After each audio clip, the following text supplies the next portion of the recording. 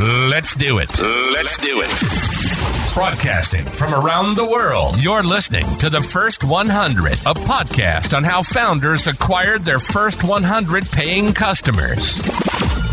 Here's your host, Hadi Radwan.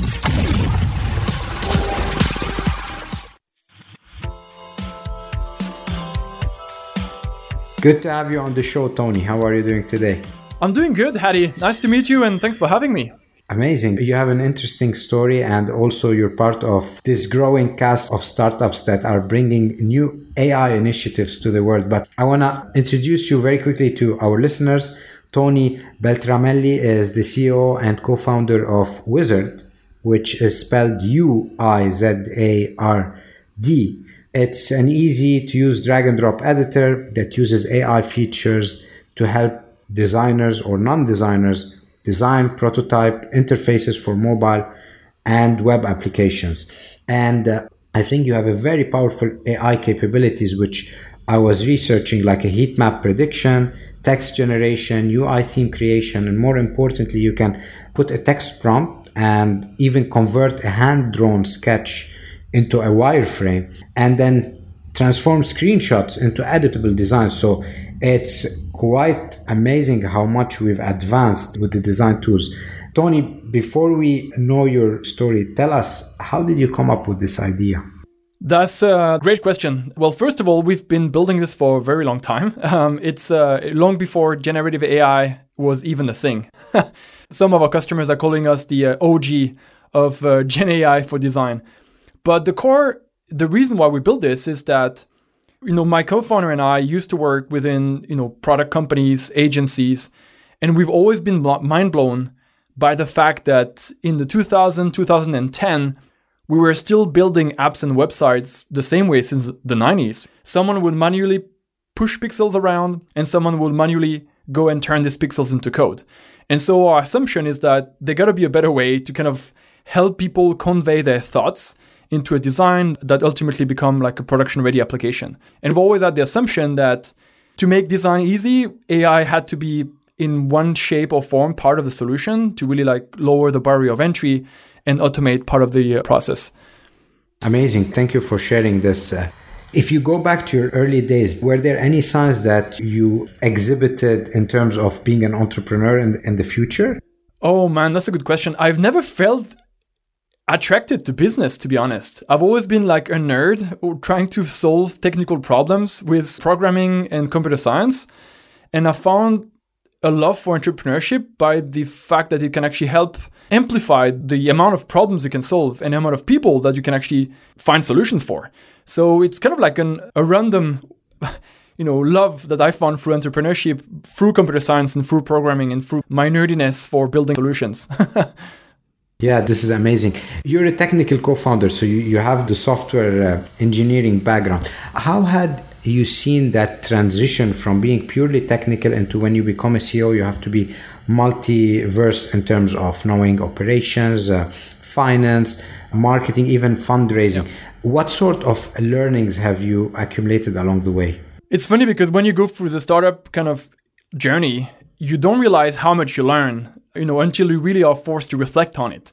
So I'm probably going to provide some very shallow answer, unless we are over a beer and then start discussing everything. And then this is where we can actually unpack, oh my God, we learned so much. But in a nutshell, I would say, my co-founder and I, three of us are really technical.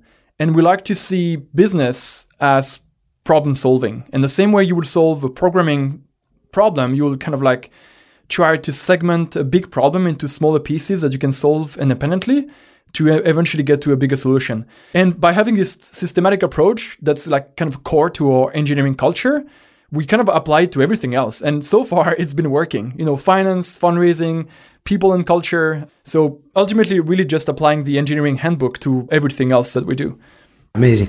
If we go back to your starting point, how did you validate the idea that the world needs a wizard? How did you come up with that conclusion? When we started, so before the company fully became some registration number on an official US Delaware office, we were playing with the thought of developing AI for design and development in our spare time. We were working full time, spending our weekends and late evenings trying to code and hack something away. And at the moment we started having a solution that kind of worked, we literally just simply recorded like a demo video, put it online, and then we start seeing people sharing it, talking about it. And ultimately this amount of kind of organic interest gave us the incentive that, oh, maybe there's something more to it. Maybe this is more than just like a quick, nice engineering challenge. Maybe there's value into building a solution around it so we can actually help people use it on their day-to-day.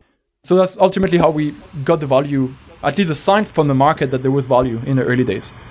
How did you decide later that the starting point should be more directed to an individual, let's say designer or non-designer, versus going to an enterprise where practically the money is the biggest there? So because we're building a very technical solutions where we had to really like invent how would an AI for design work, like all the pieces had to be built from the ground up. There was no OpenAI out there at the moment. And even today, I would say OpenAI is great for language. It's not so great for design. Because we had to build this technology and we knew it was going to take a long time before it was really going to create value, we knew we wouldn't be able to just sell a non-working solution to an enterprise. So the assumption was like, all right, let's just launch this as a freemium, get people to use it, and then we'll learn how to improve it over time by observing how people use it and then listening to what works and what doesn't work. That was the naive assumption. And honestly, it worked out in the long run. Yeah, amazing. I mean, impressively, you have now officially, I think, more than 1 million user who has created some project on Uizard, and then around 50,000 new projects are created every single week. This is impressive. But if we go back to your early days, before you raised, I believe, 18.6 million, what were your early acquisition strategies or tactics, or let's say non-scalable ways of landing the first few customers and then scaling up? And then when was that hockey stick effect to scale up? That's a good question. So when it comes to the first acquisition, we did a ton of stuff that don't scale, and we still do stuff that don't scale today. But on the acquisition side, because we were a team of engineers, the simplest way we thought of acquiring users was literally just to have a form on, a login form for people to sign up. And as by definition, it was scalable. But because we had this kind of demo videos, early machine learning research paper and proof of concept that was getting traction, it was easy then for us to launch a landing page with literally just a sign up form.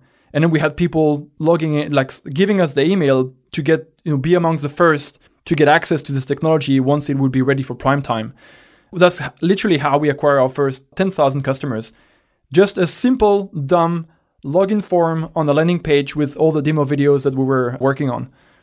In terms of, attracting those organically, what were some brand building activities that you've made other than the demo video which went viral? Is there any specific things that you accumulated over that period of time? So when we started this kind of demo phase, we were end 2017 and we started the company early 2018.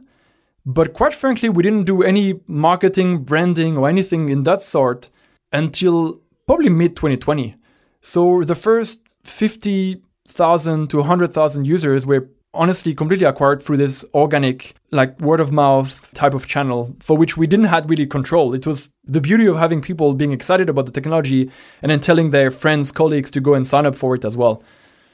How important are the early days where you're getting signups, but you also need feedback from those clients? Did you do any activities to make sure the V1, which maybe you're embarrassed, as Reid Hoffman said, is about it? How did you improve that? We are continuously embarrassed by our technology. If you look at what we have today, I'm really proud of it. If I look at it 6 months ago, I will still be embarrassed. And if you ask me the same question 6 months from now, I'm probably will be embarrassed by what we have today.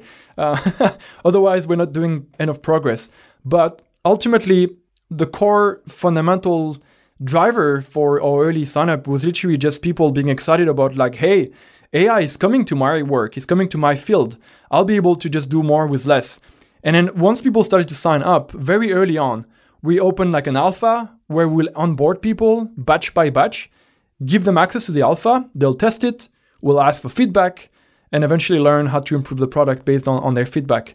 And ultimately, this is kind of how we not just improve the product, but also improve our understanding of who is the market for this product and, ultimately find product market fit. Because when we started, we thought we were building the product for a very different type of customers that we ultimately, started to serve 3 years later. I love what you've done with your SEO team. You have someone who's building mockups and having them on different sites. Tell us, how impactful is this strategy and how much of value has it brought you in terms of acquisition? SEO is great. And the challenge with SEO that most founders kind of underestimate is that it really takes time. We started to write content on a website probably at the same time when we started to do marketing, which is like mid-2020. And we were, for a long time, started to talk about, hey, we believe the future of design is AI powered. We wrote content about AI. We wrote content on how we believe machine learning will just change the way people design and develop software. But for a very long time, we didn't see the impact of this, right? People will, of course, browse through this content, sometimes search through it, will start ranking on Google slowly. But what happened is that when OpenAI came out with ChatGPT, they basically told the entire world, hey, AI is a real thing. And so at this moment, people started to look for AI design solution.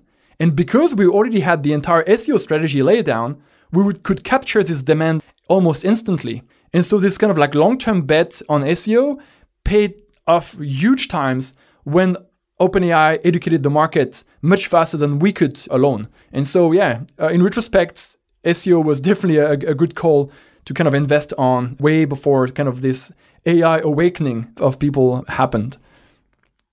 So I have a designer that works on Adobe and Figma. What's your pitch to them to switch to Well, if they are a designer and they're happy with Adobe or Figma, I'll tell them, good for you, stick there. Like the customers we're serving are the people that don't have the time or the skills to kind of master Figma or Adobe. So typically our customers will be product managers, startup entrepreneurs, VP, team leads, engineering teams, marketing teams that are, they constantly need to iterate on their product, on new landing page for their website, but they just can't be bothered to open like a really complex design tools with 1,000 options. So this is the people we serve. So I won't try to convince your designer to join, but I will try to convince the PM to join. Makes a lot of sense. Looking back at what you've built so far, is there anything you would have done differently early on to get more paying customers? So I believe you have a huge organic reach, but most of them could be free and then part of them would switch to freemium. Is there any specific strategies that you would have changed knowing what you know today? 100%. We waited way too long to start charging people, or at least experimenting with pricing. And what happened is that when you have a product-led growth kind of startup business like ours, and you initially give it for free because you just want data quantity, then you will basically not have the same quality as people actually paying you a few dollars each month. And ultimately, that means that in the early days, although we were collecting a lot of data and feedback on early users, the quality of this feedback were, in retrospect, not as good as it could have been if we were, for example, asking a small team to just pay us, $20 a month or even less than that, just for the at least symbolic commitment of the product being a real, work tool and not just like something fun to play in the weekends.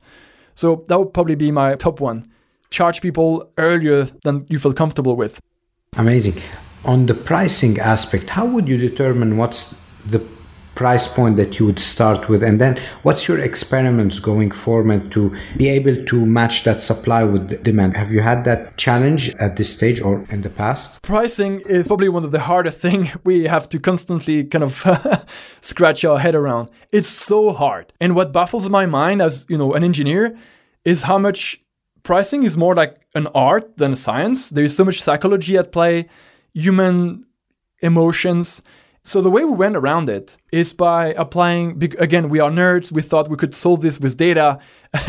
So in the early days, we ran this vendor store method, if I pronounce it correctly, which basically let you survey your customers and ask them a different set of questions on what would be too expensive, what would be too cheap, what they would feel comfortable paying. And based on these different results, you run some statistical model on the data and you kind of start having buckets of where you might want to start pricing first. And what was funny is that we run this, spend quite a few months collecting data, and then run the analysis. And at the end of the day, the price point our customers were telling us they would be comfortable paying us for was the same price of all the competitors in our space. So if you listen to pricing experts, they'll tell you, never price according to your competitors, ask your users. And then we do ask our users, and they literally give us the same price as our competitors. So it was interesting to get validation at least. But yeah, that's ultimately how we ended up pricing the first packages. It's good to know then that now there's a rule of thumb. Yeah. If you want to start, at least. So that's great. What has been the most painful mistake you've done, and what have you learned so far? I would say most painful mistake is probably on the people and culture. I would say one of the biggest mistakes we've done as entrepreneur is sometimes not to let someone go quicker when there is a clear culture misfit. That's something you learn the hard way. Even if an employee is performing really well, if they are toxic to other people in the team, you should let them go as quickly as possible. And we naively assume that a good employee in performance is worth keeping. Turns out, never. That's probably one of the worst mistakes as a first-time founder, I would say. Amazing. Thank you for sharing that. What is a principle that you live by that has helped you in your entrepreneurial journey? Take risks and break things. Even if it seems that it's working, there's probably more things you can do. And if you're not feeling fast enough, you're not moving fast enough. So not being scared to just constantly break what you've built. Something that took a lot of kind of courage from our team, and not just, the founder, but everybody, is that in the early days, we thought we were going to serve developers as well, alongside PMs and non-designers in product teams. And we had built a huge set of features to enable developers to export code, generate kind of like layout for web pages, pretty technically heavy and expensive things to build. And eventually we realized people couldn't care less. Our customers didn't want that. So we literally had to just throw months of work that costed a lot of money to build out of the window. And, that's kind of like, if it's not working, throw it out of the window. You will just carry dead weight with you that's not driving value to customers. And it's kind of like the same principle we still apply today. If a feature is not used, even though we've spent a ton of love and work on it, kill it and then build something else that people actually want to use. Makes a lot of sense. You mentioned you have two co-founders who are technical as well. And this is the hardest also part of building a company, is selecting your co-founders. And I had a chat recently with a guest who has a unicorn company, and he mentioned that the most important aspect is the complementary skills of co-founders. Today, as three technical co-founders, how were you able to divide and conquer who should do what? And what advice do you have for listeners who are selecting their co-founders? That's a great question. And I've heard so many horror stories when I speak with other founders where this is a reason why the company would fail, is literally just the co-founder dynamic, which is sad. But I love those three guys. We are four in total, and I wouldn't be able to do what I'm doing every day without them, quite frankly. So one of them is the non-technical, what is pretty obvious, how complementary he is to everybody else, right? He's running operation, finance. And then the three of us that are technical, the reason why we felt that you could be a good match is that we each have very different area of specialization. Mine was machine learning and AI. My co-founder, who is a CTO, has always been like customer-facing product, SaaS. And then the last one is infrastructure, security, data. And that means that we never step on each other's toe when it comes to kind of like technical ownership. And it's been working amazingly well so far. Amazing. I mean, that's good to hear. In terms of, let's say you want to split the equity and you're agreeing with your co-founders, what would be something fair or a framework that someone listening to can use in terms of equity splitting when you have four co-founders in that case? I will just follow the YC advice, which is also what we did, is that even though I had started the early research, AI research myself, we did 25% each, like exact same split. And the reason is that we shared the same opinion than YC on this, is that you're going to work on this for a long time, 5 years, 10 years, who knows? And so the fact that someone has worked a few more months than the other doesn't matter in the grand scheme of things. And what happened when one founder have more than the other is that over time, it just created this really like pressure that, oh, but this person have more than me, maybe I should just chill a bit more than them. And you just create this weird dynamic where people don't feel equal in this journey. So yeah, 25%, well, at least, share the same amongst each founders. In our case, it was 25% each. Dilution is extensive every funding round, but that's the way it is. We are there for the long run, hopefully all together at the end. I love this advice. Thank you for sharing it, Tony. In terms of your journey, who has been the most inspirational in your journey? Well, we look up to a lot of people. Like, we are first-time founders and we are learning the hard way. And so if we can have the chance to just learn from other people that have done it before us, it's amazing. So people that we look up to and that are kind of like mentoring us is a lot of different veteran founders that we just have regular catch-up with, or our own investors. Some of them have been, serial entrepreneurs and can tell us what obvious mistake we should avoid making and that kind of stuff. Nothing exotic as an answer to this specific question. One last question. What's next for Uizard and Tony? Growth is phenomenal this year. We've been growing really fast, really, in a really productive way. And so the next step for us is really to expand our footprint, especially in the US. The US is our fastest growing market, but we are a team of Europeans and we have no one there apart from one amazing customer support taking care of the full market. So I guess the next big step for us is kind of to step up the game and then be more active and present in the US. Should we expect any new interesting features? I think you've released recently Auto Designer, which is an amazing feature, but is there anything that we should expect on the AI spectrum? On the product front, absolutely. Our team is hard work doing R&D and development as we speak, and there's a ton more AI features coming to the product within the next 6 to 9 months. Tony, where can people reach you? LinkedIn or Twitter. You can find me pretty easily if you look up the long family name that will be in the show notes. Great. And if anyone wants to check the website, uizard.io, I believe, with a U. And you could as well, I'll put the links in the show notes. Thank you, Tony. It was a pleasure having you and sharing your story. We wish you the best of luck. Good luck to you too as well. Thank you so much for listening to the First 100. We hope it inspired you in your journey. If you're enjoying the podcast, please subscribe to our podcast on Apple iTunes, Stitcher, Google Play, or Spotify, and share it with a friend starting their entrepreneurship journey. Leave us a 5-star review. Your support will help spread our podcast to more viewers.